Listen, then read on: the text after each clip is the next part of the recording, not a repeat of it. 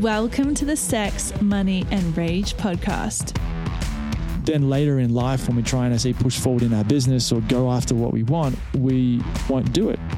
Because to do things like that requires being aggressive. It requires pushing through resistance. It requires having that kind of fire to get through the inevitable challenges and difficulties that come. Hey everyone, and welcome to the very, very first episode of Sex, Money and Rage. And I'm super, super excited. My name's Ellie McIntyre and I am your host. And I'm really pumped to have you here. So thank you for listening. Thank you for putting this podcast in your earbuds. I know there's so many out there to choose from. So we're going to talk about all things sex, money and rage on this podcast. We're going to interview a whole bunch of different people from all different backgrounds about all different things that are considered taboo in society and find out some really cool life advice and business advice. Today, I'm interviewing my brother, John, who is running a company called Rage Heart, which is all about unleashing the beast. And if you don't know what that means, then keep listening. If you're sick of all the self-help band-aids and sick of meditation apps and writing down in your journal every day and gratitude lists and all these kind of band-aids that kind of scratch the surface but don't really do the deep, deep work, then you're going to love today's episode with John. And please go to sexmoneyrage.com to sign up for my free email newsletter where I talk about literally everything to do with sex, money, and rage. Stuff that will make you cringe and cry with laughter. So go check it out. If you enjoy the podcast, you'll love the emails. So if you want to submit any questions or request a favorite guest to be interviewed, then sign up for the email newsletter and then just hit reply to the first email you get and I'll respond to all of them. So that goes directly to my inbox. So yeah, if you're looking for something to add a little bit of spice to your life, then go check it out, sexmoneyrage.com. You probably can hear I'm a little bit nasally. It's because I'm just coming off the end of being sick. So it's been a crazy couple of weeks and, you know, nothing like being sick to keep things interesting and push the podcast launch date back, but that's okay. We're here. And for anyone who doesn't know, I'm actually living in the mountains in Peru and with my brother, and we love it. It's honestly amazing. The mountains are right outside our front door and we get to drink plant medicine whenever we like. We live in a really cool expat community and everyone lives within like 5-minute walk. It's really cool. And there's some cool cafes and yeah, life is awesome here. I highly, highly recommend it. Also, full disclosure, I do have affiliate links in the podcast, which I may earn commissions on, but it helps support the podcast and keep things running smoothly. So that's it from me. Thanks again for listening, and I'll catch you on the flip side. We are going to start with a bit of a challenging question to kick things off. Ooh. What did you eat for breakfast this morning? Oh, I got to think. It's a long time ago. I think I had 5 eggs, an avocado, a bunch of salt, maybe a little bit too much salt sometimes, you know, you get a little bit overboard. Yeah, it's hard. But it was pretty good. Nice. Yeah. Sounds good. Yeah, it sounds good. Wild. Delicious. I do love eggs myself. Did you have any olives? No, I think we're out of olives. Oh, we are, didn't we? We had the last 2 at lunch. We had the last 2 at lunch. 1 olive per plate, 1 olive each. It was a bit much, I think. A bit overwhelming, yeah, a bit too many olives, yeah. Yeah. Awesome.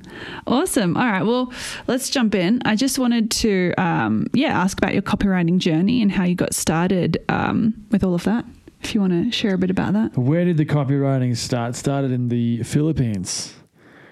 I was there doing a marketing internship, which I'd landed, so doing it doesn't really matter, but working for a couple of beach resorts there, doing their marketing. And while I was there, I was part of the job, part of the idea was that I would get a free room and food in exchange for the work I did for the resort. And then while I was there, I was meant to figure out something else that I could do so that I could graduate from this internship and go and travel around the world and work online. Nice. And so that's kind of what happened. It took a while.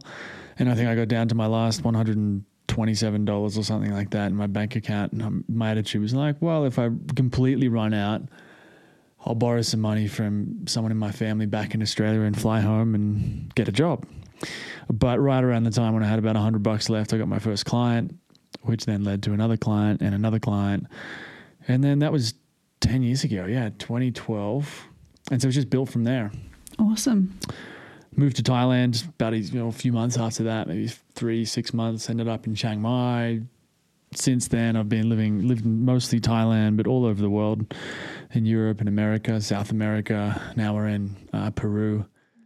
So it's really, it's had a pretty cool lifestyle for the last 10 years, thanks to copywriting. Awesome. Yeah. Awesome. What was it like living in the Philippines? What was it like? Well, I lived on the beach. I lived in a place called Puerto Galera, which is 3 hours south of Manila. Manila is a huge city, very dirty. But lots of people. Yeah, you've been there, right? So we get on the bus. You've been to where I was. Oh, I remember the bus trip. Very bumpy. Like it took ages to leave, didn't it? Or just took ages to get down there? There can be crazy traffic in Manila. I mean, there was back then. This is 10 years ago. Yeah. But, you take a bus for 2 hours, 2.5 hours, and then you'd get on a boat, like what are they called? A really rickety kind of boat, kind of big, but fairly rickety, and not the kind of thing you want to be in when there's a big storm going on, which happened at least once. And I, was trying to watch my laptop and bag. I'm thinking I might have to swim. Oh shit! But anyway, so we didn't sink. But anyway, so you get on the boat, you go across to this island, Mindoro, into a town area called Puerto Galera, which is where I was. So the beach resort was called Bad Lads. And if you ask the owner back then why he called it Bad Lads, because it's a bit of an unconventional name, he's like, well, I thought about calling it Very Nice and Well Behaved Lads, but that just didn't sound like a good idea. Doesn't have the same ring. Doesn't have the same ring. Same edge. Bad Lads is what he called it. So they had one resort they got one place on the bay. There's a bay there with the boat docks. And then one on the beach, maybe like a 5-10 minute ride away. And it's just a tropical life, lots of coconuts and palm trees. And I mean, the beaches don't really compare to Australia, to be honest. But similar to, people have been to Thailand, Koh Phangan, Koh Samui, one of these, just like a tropical island place. You got lots of beaches, trees, coconuts. I kind of already said all that. Yeah. Lots of bars, cold beer. Yeah. Nice. Sounds like an awesome life. And there are other, I guess, entrepreneurs or copywriters living and working in the Philippines, or not when many. I got there was, because I guess there was a bunch of people hanging out there. So there was a few people when I turned up in late 2011. There was the guy Dan Andrews from Tropical MBA. That was who I got the job with.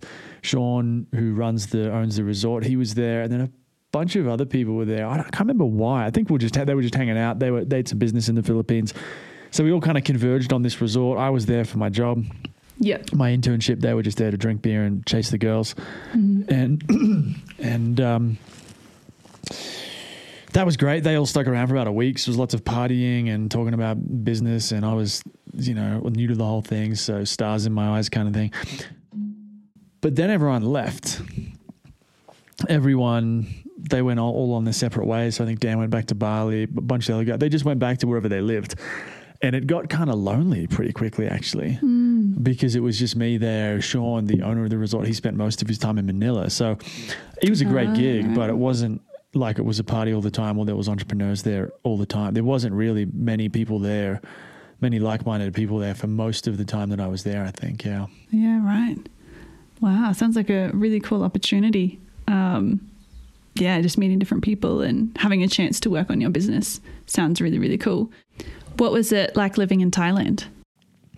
Thailand, good old Thailand. Thailand is like the Philippines, but a couple decades ahead probably in terms of development. So the Philippines feels fairly rural. There's a lot more poverty. You've got a lot of slums and things like that, shanty towns in Manila anyway. So there's still a great place. It's cheaper than Thailand. You go to Thailand and it's a similar kind of vibe. You still got the subtropical kind of thing going on.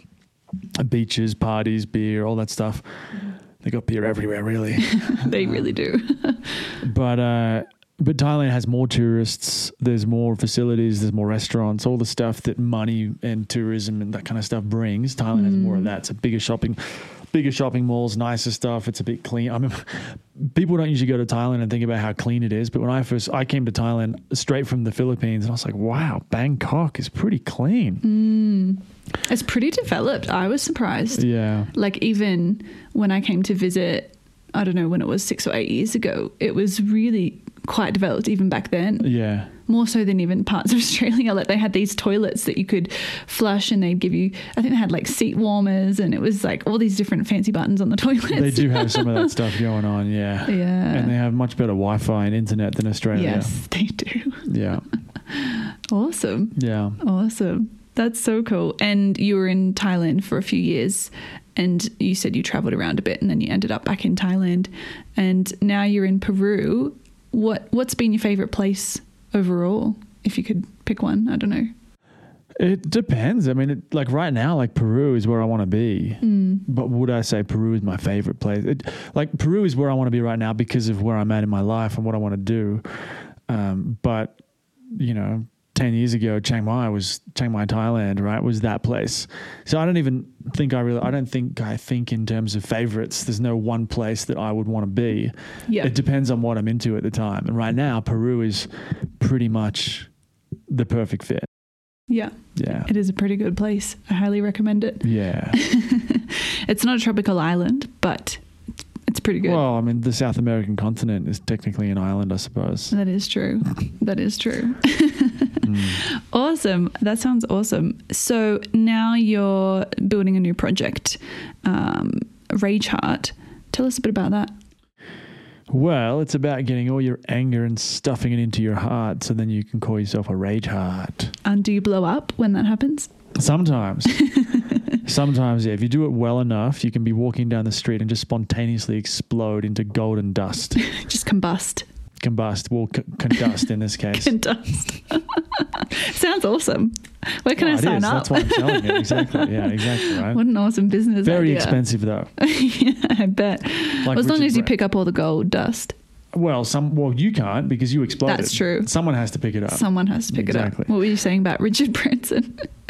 Well, he's got his spaceship thing that's going into space. I was going to say it's the same price as that. It's not cheap to explode yourself. Right. But no.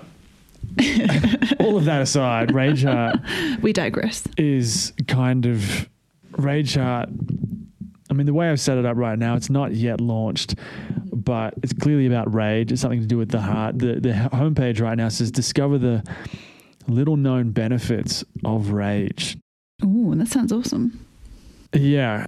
If I was to try and talk about what it was similar to, I'd say what it's going to teach people is something similar to meditation, but in my experience is infinitely better for loads of different reasons.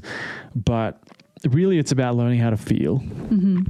And the reason we want to do that is because so much of what people are doing in life is going to the different things that they do to feel good. They're only doing that because they don't know how to feel good in and of themselves. And because of this, people get addicted to shopping and porn and alcohol and cigarettes, and they work really hard to prove they make enough money to prove that they're good enough, all this kind of stuff.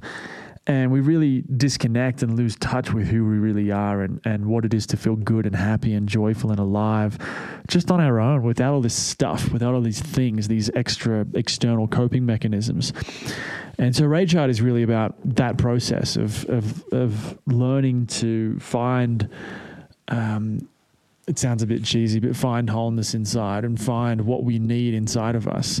And not so we can go and live in a cave like a monk, but so we can live the life that we want to live, right? So, and where it differs to meditation, meditation's like, well, take some deep breaths and be peaceful. And I mean, there's a lot more to it than that, but that's a lot of what it is sitting there, stilling your mind, being really calm.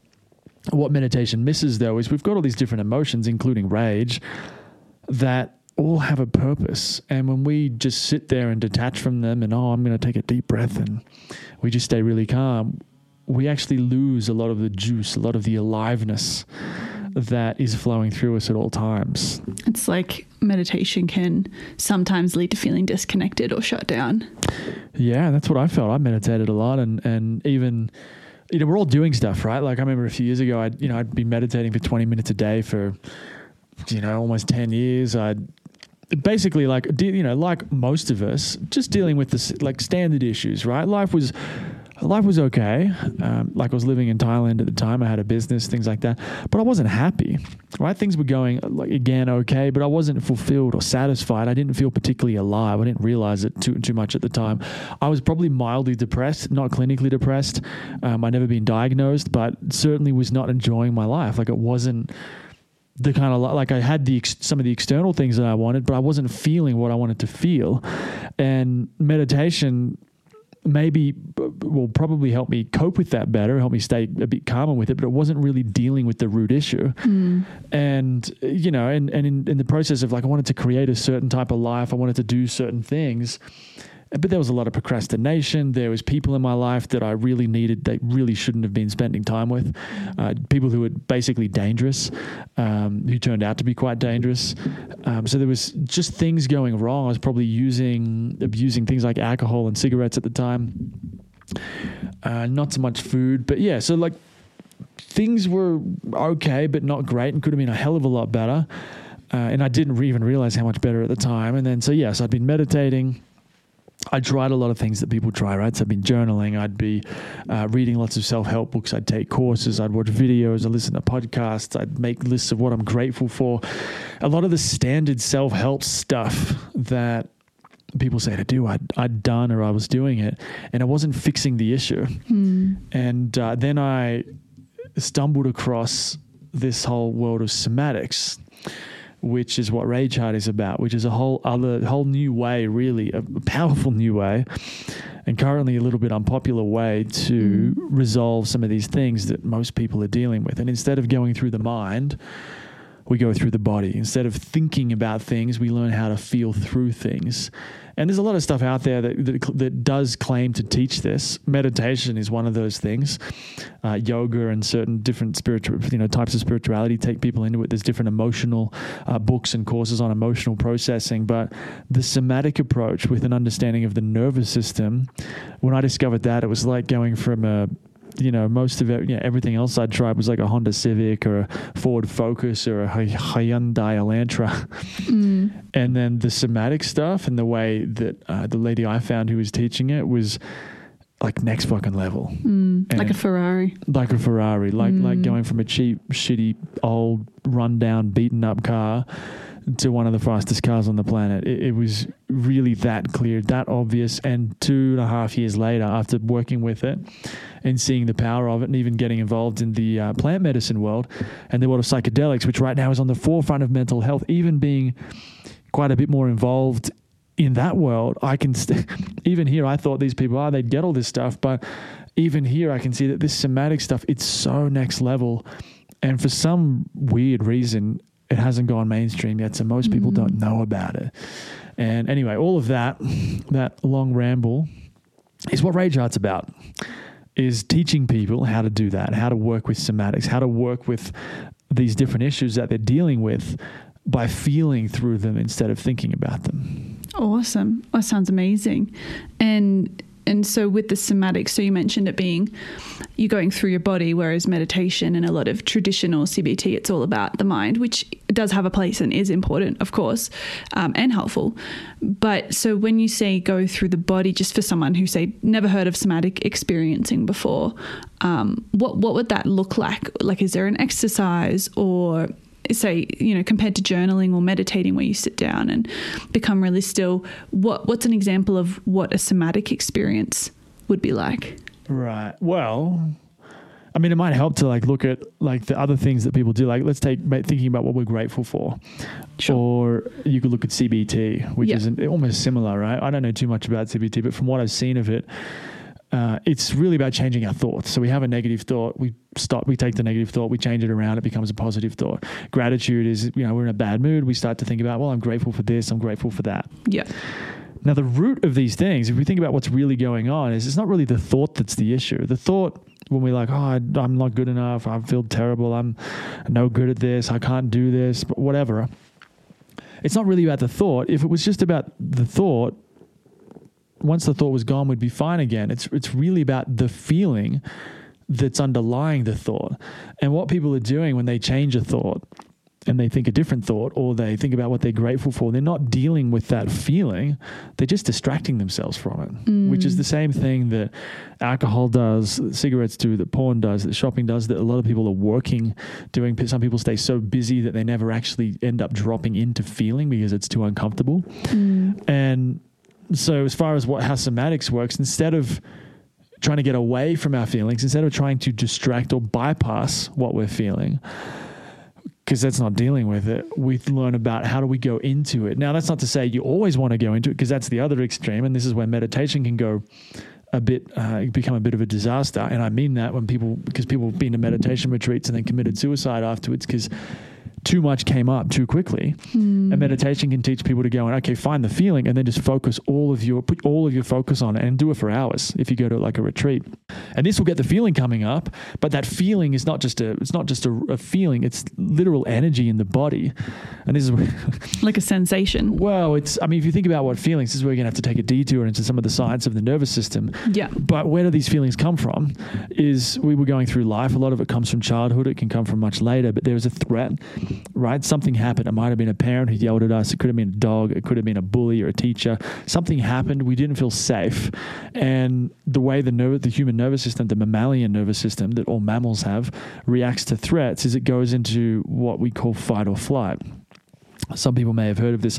Fight or flight is really just when there's a threat, we're going to try and get away from that threat to get to safety. And there's one of two options that we usually go to. We either try and get away from it, which is the flight response, the flee response. We're fleeing away from the threat, or we try to fight the threat off, right? So, think about a mosquito that's buzzing around. We might feel like a mild sense of not being safe. We might swat the mosquito. We're killing it. That's the fight response. Or we might, if we're outside, we might go inside. That's the flee response.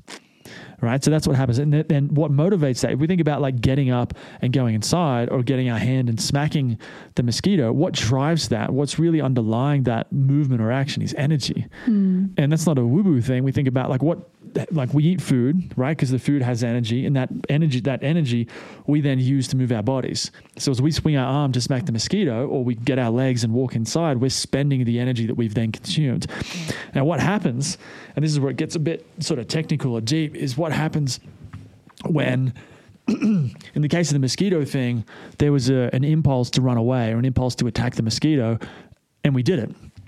But what happens if it's a parent screaming at you and telling you you're a piece of shit or something like that, and you want to either scream back at them or you want to run away? But the problem is you're 5 years old and your parent is responsible for your shelter, your food, your clothing, your everything. So you can't run away from them because they're you need them for your survival. And this isn't a conscious thing. So you can't run away. You can't also attack them because they're so much bigger than you. Even if you tried, nothing's going to happen. And they may just lock you in your room, or they may hit back, right? So then you have this impulse to run away or to attack, the fight or flight, which behind that is an energy, right? That's trying to drive your body into an action. But if that action doesn't happen, that energy doesn't just go away. It doesn't just disappear. It gets stuck in the body. And this is just, I don't know exactly why it works like this, but this is the science that's coming out about the nervous system, is that when this survival response, right, the response that's designed to keep you safe, to help you survive, when that begins, what it needs to be healthy is it needs to complete. So if the impulse was to run away, you need to run away at some point, whether it's now or 20 years from now. That energy needs to be discharged. Yeah. So, bringing all that back, I don't even know where we started that little detour. That's all right. It's a good scenic. Well, I suppose this is the example of like how is this different to like meditation and gratitude, right? So someone has this feeling that they're quite anxious, right? A lot of people are quite anxious these days. Now, to use the model of the nervous system, anxiety, you could say is really just fear, or it's a flight activation, right? We think about what is fear, what is that kind of anxiety? What does it want us to do? It wants us to run away. We want to leave. Social anxiety, we want to leave the party, right? We're anxious at work. We don't want to go to work. We're trying to avoid the thing. We're trying to get away from the thing. So one way to look at anxiety is that it's a stored flight response that at some point in our life, maybe not just one time, but 100 different times, maybe constantly throughout our childhood, we wanted to leave, but we weren't able to, right? So then we had this impulse, this energy that was building in us to get us to run away, but we didn't. So now the energy's stuck. And now we're 20, 30, 40, 50 years old and we're living our life and we've got this anxiety that we're carrying around, and we don't realize, because we don't have the education in the nervous system, we don't realize that this anxiety is actually just a stored flight response. So we just feel it. We don't know to run away. We don't even know how to work with it. The best thing we can do is to think, well, I really don't like this feeling, so I'm going to think about what I'm grateful for. Because as long as I'm thinking about what I'm grateful for, I'm not feeling the anxiety as much. I'm going to binge watch Netflix. I'm going to meditate, because I could just watch the feeling and sort of detach from it, right? Which all of these things do help, and they may be necessary because we have lives to live and we've got to make money and we've got to feed families and things like that. So it's not to say that we should never resort to things that are helping us cope or just basically stay afloat.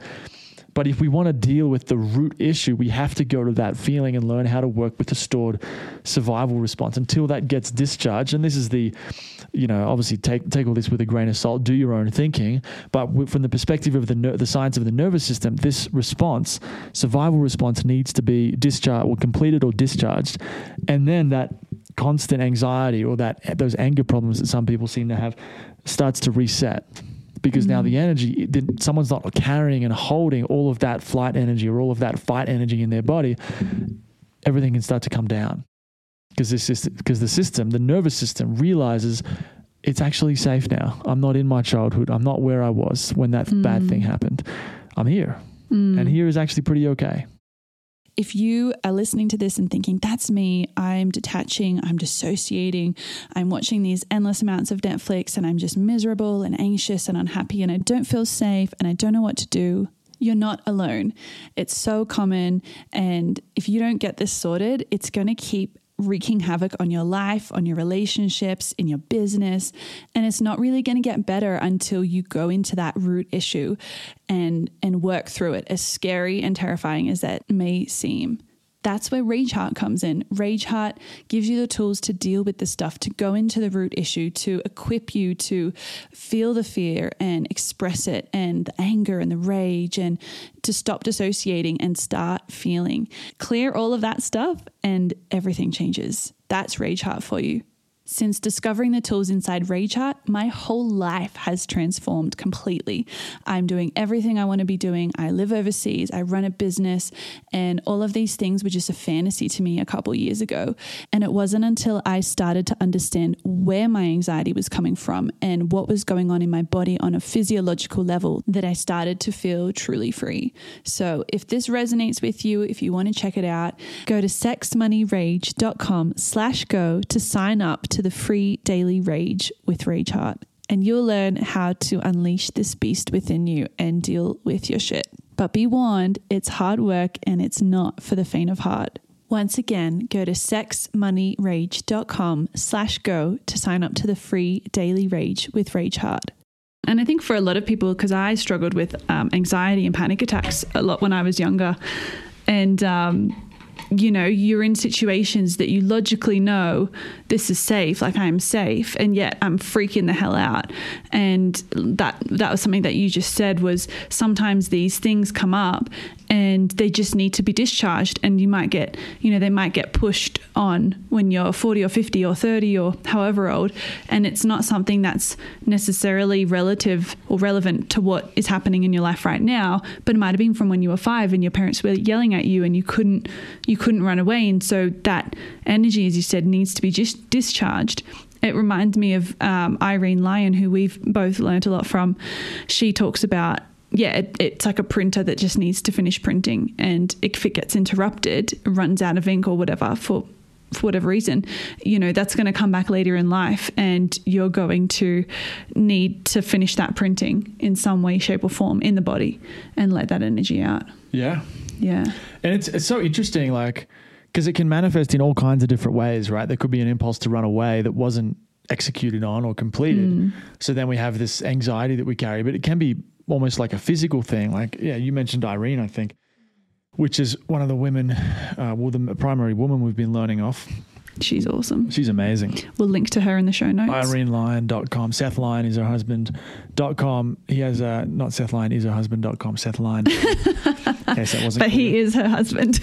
That's why they share the same last name. Exactly, yeah. So they're both great. But they're awesome. She talks about how, like, if say we were 6 years old, 7 years old, we're at home and we're trying to do our homework, and every time we're in our bedroom or something like that, and every time we try to do that, our mum or dad comes in and yells at us, and they're always over our right hand shoulder. We might, because we're scared, we might then constantly turn to look up at them over our right shoulder. And if this happens a lot and there's a lot of fear or anger tied to that thing, what can end up happening is the tension gets stuck into the neck, into the shoulder, or it can be like a maybe that's not the best example. She talks about it's like a reflex or something that's built in. Well, she calls it a procedural memory, right? So when we had an impulse to do something physically, which is like running away, but it can also be to turn our head. And if we weren't able to turn our head, it can actually get very stiff. And then what will happen is we need to activate that memory, the emotional memory of it, not just the thought of it, but the emotional memory, and then do the thing that we weren't able to do at the time, right? So there's another story that might illustrate it better, which the details are a bit gory, but basically there was a car accident. There was someone in the front seat that someone tried to rescue, and I think there might have been two people, right? So one of them was dead. It was getting pretty heavy. But one of them was dead. One of them wasn't. And so I think this guy came along and he went to go in there to stick his hand in to rescue the one that was still alive, and he saw the dead one. And so right in that split second, he had this impulse to reach out and to pull away, but he didn't because he wanted to rescue this, the alive one that was still in there, right? And so as he, because he has that impulse to pull away, but then doesn't, it becomes stuck in his arm. I think he had like frozen shoulder or something like this. Right. Peter Levine was talking about it somewhere. So the idea is that he had this impulse to pull away, but he wasn't able to complete that. So that impulse gets stuck. It's like his arm gets stuck in this mode and he can't move his arm properly until that action gets completed. So the idea is that this can happen in so many things that people are dealing with in their body. Illnesses and different things. Physical things, emotional ailments, things, mental things. It's all related. It's all related to this because we talk about the nervous system. So if you think about someone has all this fear from childhood or from some big bad thing that happened or anger, it's usually a whole bunch of different things, really just different energy driving. We go through a lot of different things in most life. of us, all of us. Yeah. It's all tied in with the autonomic nervous system, and the autonomic nervous system runs basically everything in the body, all the automatic stuff. So our heart, our blood, our skin, our digestion, I don't know about everything, but it runs a lot of things in the body. And so if you have if you're sending a bunch of electricity through an electrical network too much, it can kind of fry the network a little bit, and then functions that need to be happening, that should be happening, stop happening. And so this is where the science is coming out around the nervous system, is people are carrying this stored survival stress, right? The stress, you can call it that energy, right? So when there's a threat, someone wants to run away, the energy behind that, we could call that stress, we can call that energy. In the nervous system world, they call it trauma. So trauma is not the event itself. It's not the thing that happened to us. It's that stored stress, right? Because it's traumatic for the body to hold on to that. Like if you weren't able to, say, run away or fight, then you might freeze, and that's what creates the traumatic response in the body. Yeah. Right. Yeah. So it doesn't really matter what we call it, but there's that energy that's taking up space in the body and messing a whole bunch of stuff up. And so that's what Rage Chart's about, is learning how to do that. And helping people do that in themselves rather than relying on a counselor or a coach. It's giving them the tools to be able to unlock this stuff and work through it themselves, much like, say, a meditation app would. Yeah. Well, I mean, like I said before, I think meditation apps, even good meditation stuff, is just so inferior to this whole, in my experience, to all this nervous system stuff. Totally. Just because they just really lack. There's a real lack of sophistication or understanding. An example of that is, right, like meditation, just be present, take a deep breath, right? Well, let's say take a deep breath. In the nervous system world, so if you're stressed out, take a deep breath. In the nervous system world, that might actually be bad advice. And the reason why is when we take a deep breath, it's usually going to calm us down. But if we've got a charge coming up, some of this stored stress that's coming up and about to release itself, if we take a deep breath right as that's happening, we may actually store that, basically send it back down and to hide in the body. Right? So sometimes it is worth taking a deep breath because the right thing to do is to calm the nervous system down. But sometimes we don't want to calm it down. Just because there's stress coming up, there's energy, and this is where the rage comes in with Rage Heart. Just because these energies are trying to move through, this massive sensation or activation is moving through, it doesn't mean that we should take a deep breath, because taking the deep breath can cut it off and stop it from finally releasing and healing. So there's that. So this is an example of like meditation, the classic like advice, take a deep breath. It lacks nuance. It's not that you should never take a deep breath, but this is what I mean by like it lacks a sophisticated understanding. Whereas in the somatic, the nervous system world, there is this, here's when taking a deep breath is a good idea, but there's other times when you don't want to take a deep breath because it's going to get in the way of the process of healing. It's like a function, like it's overriding the impulse and going, I actually feel like when I'm sitting down going to meditate, I feel like running away, or I get anxiety. A lot of people talk about they get anxiety when they go sit down to meditate. And so if you're not listening to that impulse and honoring that or following that, then you're going to be overriding the impulse. Exactly. Which is just not going to be good. No.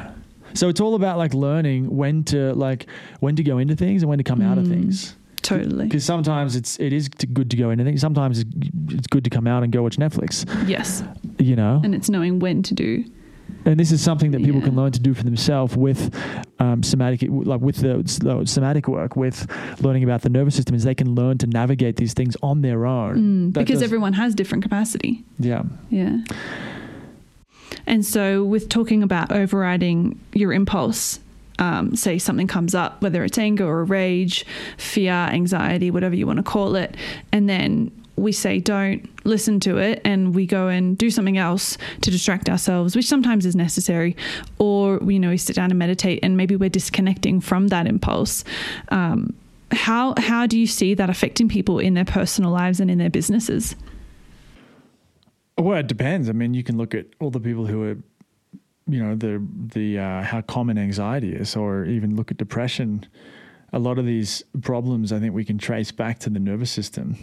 Yeah. And so we talked about fight and flight, right? We didn't talk about what happens if people can't execute fight or flight. If they can't run away or they can't attack, what happens is they go into freeze. And the idea behind it, it's almost like a fuse blows. So if you had a house, you had power running through it. If you send too much energy, too much electricity through that house, you blow a fuse. Because if the fuse doesn't blow, the house will probably burn down or blow up. So we have a similar thing with our nervous system, where if there's a threat and the energy starts ramping up, making us want to run away or fight back more and more and more and more, but we're unable to execute that, what will happen is the nervous system goes into, they call it freeze or shutdown, where the whole system just shuts down. It's like the energy's all still there. It hasn't gone anywhere, but it's frozen. As far as the experience of the person going through this can feel like, it's really, really, really stressful. And then all of a sudden, everything just goes really peaceful. It's all calm. It can feel like feeling numb or disconnected. They call it disassociated. We're disconnected, disassociated from our experience. And it does this automatically to protect us. This is kind of like if you were, when you were a kid, if you were feeling all this anxiety all the time, it might be very, very difficult to live your life. Of course. That doesn't mean it gets rid of it entirely, because it's still there. This is the idea, is if there's an arousal curve, we think about the activation as sort of like an energetic arousal. It's like a bell curve, right? So it keeps going up and up and up and up and up. And then if it hits a certain threshold, the whole thing freezes and it just gets stuck. And the person or the animal, like I said, it goes completely numb. Their subjective experience might be that they're not even there anymore, or they're feeling really peaceful or something like that. And then for them to really come out of that, they don't go from there back to healthy. They come out of that zone of freeze back into the intensity of the emotion that put them into it in the first place. So, and this is, we talk about like, what does this look like in society, or how is it affecting people? I think just look at how many people are really, really anxious and doing all kinds of things to deal with it.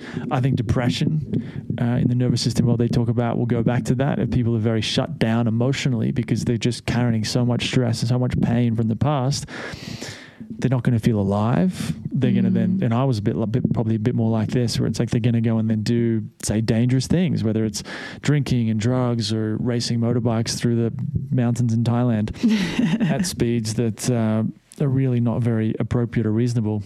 Yeah. But very fun. So I think I did that because it made me feel alive. I needed a certain intensity to break through my own shutdown to actually start to feel alive. And you'd see this is happening all over the world. People have their own ways that they do it. Some people do it through work. Yeah. And so it's everywhere. And this is like after going through this with like doing my own work with this and then exploring the world of psychedelics and plant medicine too, which they're working on similar levels. I mean, everything's changed. I don't need the same kinds of things to feel alive. I mean, it's a lot of the time it's enough just to be alive. And that's what happens when the more I start to feel, the more I have opened up and come out of that shutdown, the more life is just satisfying and fulfilling just in and of itself. I don't need anything in particular to make it fulfilling. Just to be alive is enough. And so I think, to really like look at how it's affecting you, I think so many problems can be traced back to this one thing is stored survival stress that's not getting discharged. We've seen it in our family, we've seen it in friends, we see it around the world. The reason people are, I think the reason people are, obsessed with achievement and consuming things and getting a really nice car and a huge house, like all the stuff that our culture, like social media, this obsession with our image, our personal brand, how insecure so many people are. Like, I think all of this goes back to people have a lot of the stored survival stress and they're just looking for distractions from it. It's something we've talked about a lot before is it comes back to almost being a safety issue where, why do we seek approval from other people? Because we don't feel safe in ourselves. If we truly felt safe in ourselves on a nervous system level, then would we feel the need to go shopping, compulsively? Would we care what people think in such a large way, And I don't think we would, because that's what we've both felt moving to Peru, doing our own work, is this new level of safety where things don't affect us the way they used to. I mean, and even just what you said about disconnecting and feeling numb or peaceful, I think that's a big part of what antidepressants do, is they give you a way to disconnect from whatever you're feeling. But as you said, it's still under the surface, it's still waiting there. And as soon as you come off the antidepressants, or maybe even before, because they do lose effect over time. But as soon as you start coming off the antidepressants, everything that's under the surface starts coming up again, and you have to deal with it. And that was my experience, because I was on antidepressants for a couple of years for the anxiety. And, it was great while I was on it. In a lot of ways, it meant I could function and get my life back on track. But everything that I was freaking out about before I went on, it was still all there. And I think that's what a lot of people don't realize, is that by, going and doing meditation or taking antidepressants or whatever, like they're these short-term things, but when they're used in the long term, they're not really solving that root issue, like what you were saying. Yeah. Which, we've seen, in society and in people. And I think it's limiting a lot of people even running businesses, because if you don't have that healthy aggression or healthy, levels of fear, and if you're not regulated, then you're going to have a very unpredictable business, and you're going to find it hard to, get clients to pay on time. We know people who run businesses who can't do that. And it seems like such a simple thing, like just getting your clients to pay on time. And yet for a lot of people, it's a really difficult thing. Do you think that is largely somatic when people struggle to, say, pay staff or pay, bills, or to, bring in new business? Is that something that you think is tied to somatics and dysregulation as well? Well, to sound like a bit of a hippie, I think everything is kind of connected. So, I've been getting into this guy, Andrew Huberman. Oh, this is the biohacking guy? He's a neuroscientist. I don't know if he'd call himself a biohacker, but... Sorry, neuroscientist. I guess that's... Yeah, neuroscientist. Got to give it the right word. He's cool. I don't know. You call it anything you want. But really, he talks about like dopamine and motivation and drive and things like that. Now, it's interesting, like going through that is one lens, one way to look at these kinds of issues that we're talking about here. If someone's not motivated, well, obviously they've got a dopamine issue, maybe because they play too many video games. And maybe we can work on that by, getting them into a good routine, waking up early, eating the right foods, blah, blah, blah. So that's one way to work on the issue, just without getting into the trauma or the survival stress, the somatic stuff that we're talking about. Then you've got the nervous system piece, which is what we're talking about here, which is, they talk about with aggression, right? So we talk about a fight response. If someone, could be a parent, friend, bully, whatever, does something, we feel unsafe, we want to fight back, but we don't. We have this aggressive or angry impulse, but it doesn't get discharged because maybe we don't feel safe to express anger. We're not comfortable with our anger. We can then hold on to our anger. And then later in life, when we're trying to push forward in our business or go after what we want, we won't do it because to do things like that requires being aggressive. It requires pushing through resistance. It requires having that kind of fire to get through the inevitable challenges and difficulties that come. So we could look at like someone procrastinating and not getting things done or not invoicing clients as a dopamine issue, or you could look at it as a fight issue. I mean, I think the issue, they're just different ways of looking at the same issue. I reckon it'd be really interesting to see if someone's, been through a lot of, we could say, traumatic stuff in their life, and they've suppressed a lot of their anger, how that would affect the dopamine. Is it the low dopamine or the dysfunctional dopamine levels, to use that biohacking neuroscience angle? Is that an effect of, or a result or a consequence of people going through hard things and holding on to the anger? Like, I don't know which causes, like there's sort of a correlation causation issue. Sure. But I think we can work on both. So you can do these different things. Like, as much as we're talking about the somatic stuff, I mean, we both exercise. We're quite active. We eat really very well, healthy. Try and sleep. We've got a really good routine with our sleep at the moment. So like, just because we're talking about like working with the nervous system, all these other bits and pieces, I mean, they're all so important. They're all so important. Good Definitely. relationships, community, friends. All those kinds of things. Even being in nature, like if you're living in a 50-story unit block with no balcony and fluorescent lighting, like that's bound to have an impact on absolutely how you feel, how you live your life. Yeah. So, but it's all, I do think a lot of stuff, in my experience, so much comes back to the nervous system. Because a lot of times why we're not getting a better apartment, or we're not invoicing those clients, or we're not setting boundaries, or we're not doing, or we're not avoiding leaving places and people who aren't good for us, is because we've suppressed unconsciously, right? It's sort of just what the body does. It kept us safe when we were kids or whenever something happened. It kept us alive, at least, if not perfectly safe. And now we've just got to teach the nervous system that it's not there anymore.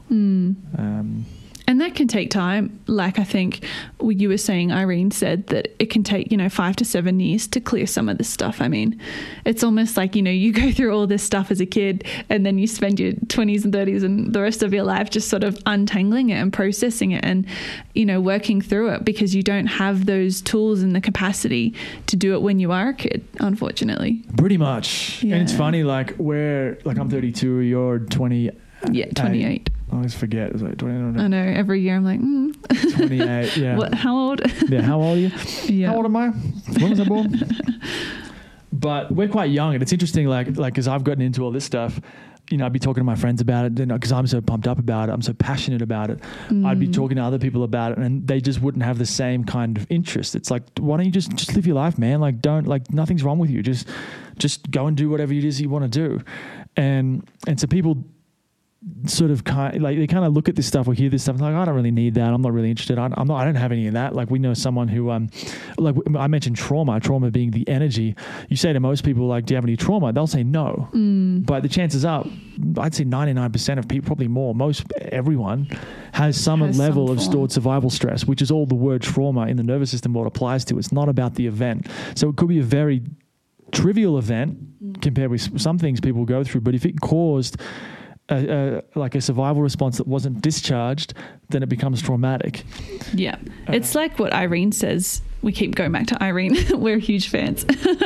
But I guess too, like a lot of people, when they hear the word trauma, they think, veteran, war veteran, or they think car accident victim or sexual abuse, these really big traumas or events, which are traumatic, absolutely.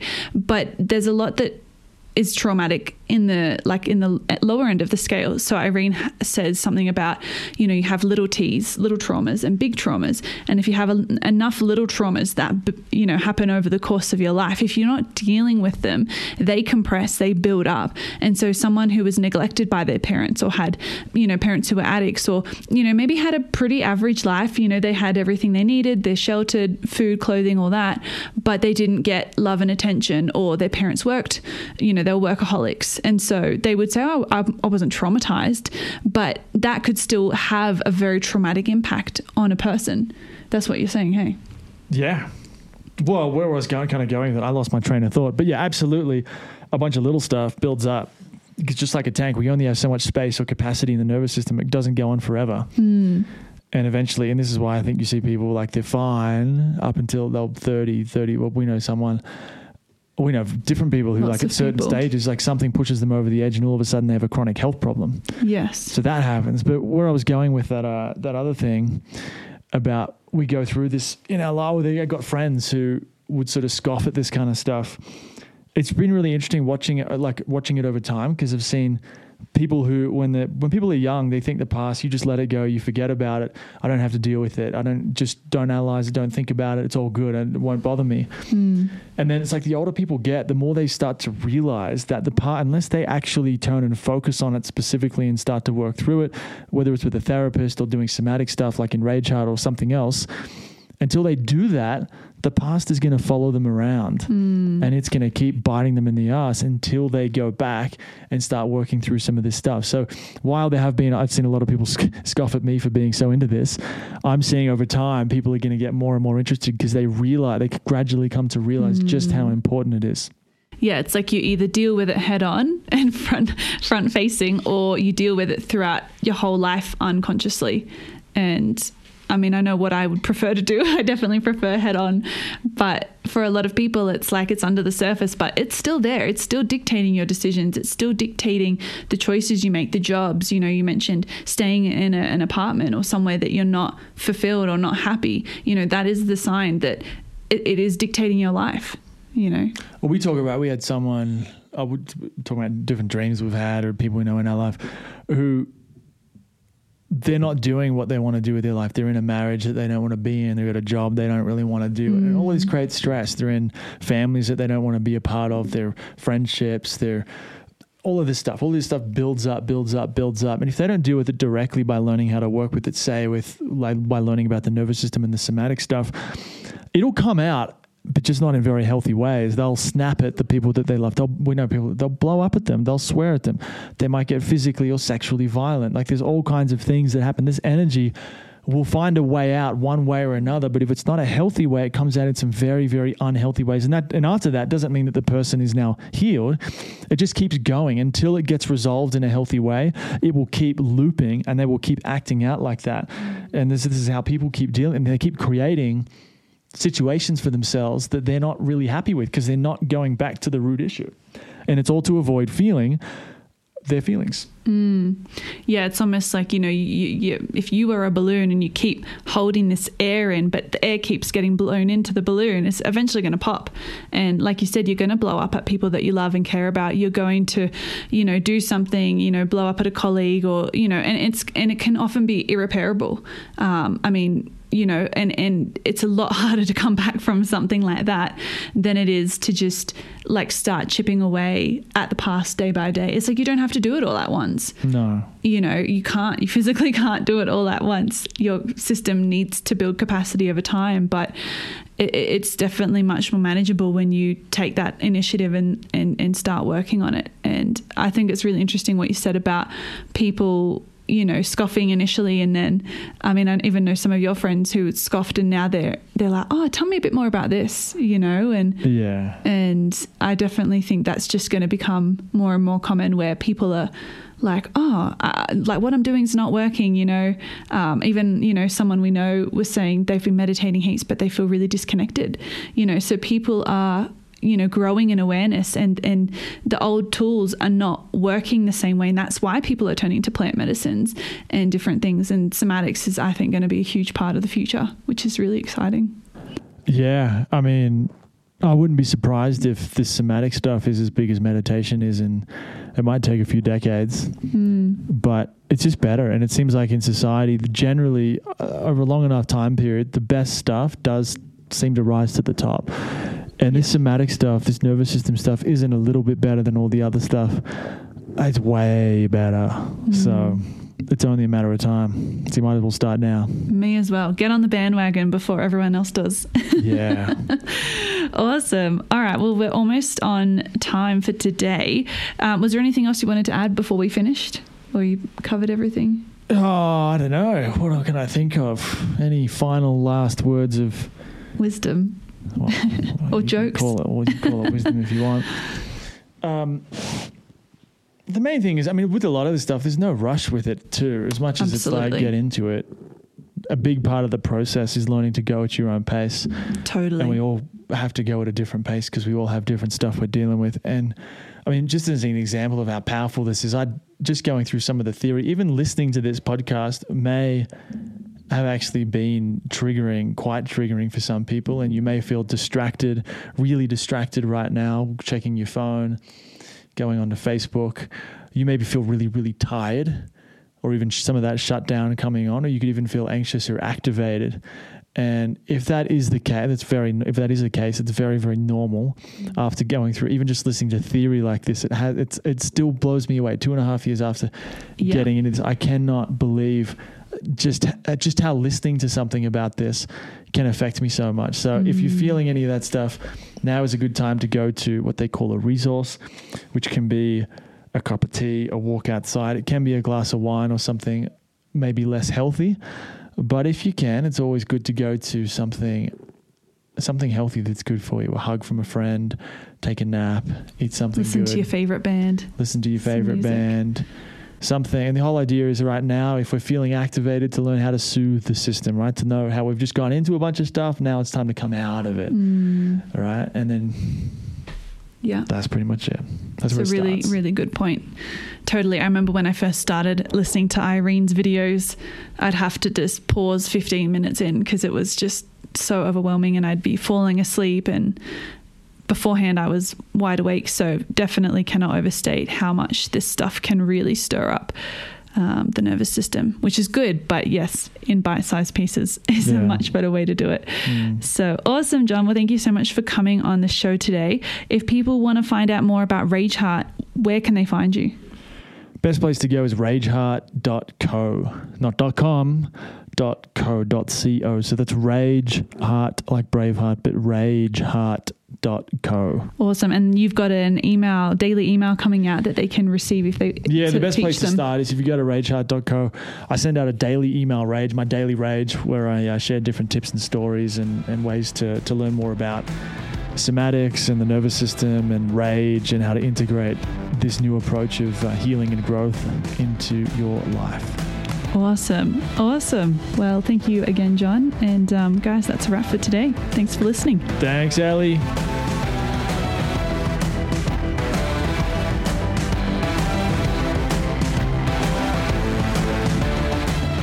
Thank you so much for listening. Go to sexmoneyrage.com to sign up for the free email newsletter of all things sex, money, and rage. And hit the subscribe button so that you always get notified when a new episode goes live. Have an amazing week, and I'll catch you next time.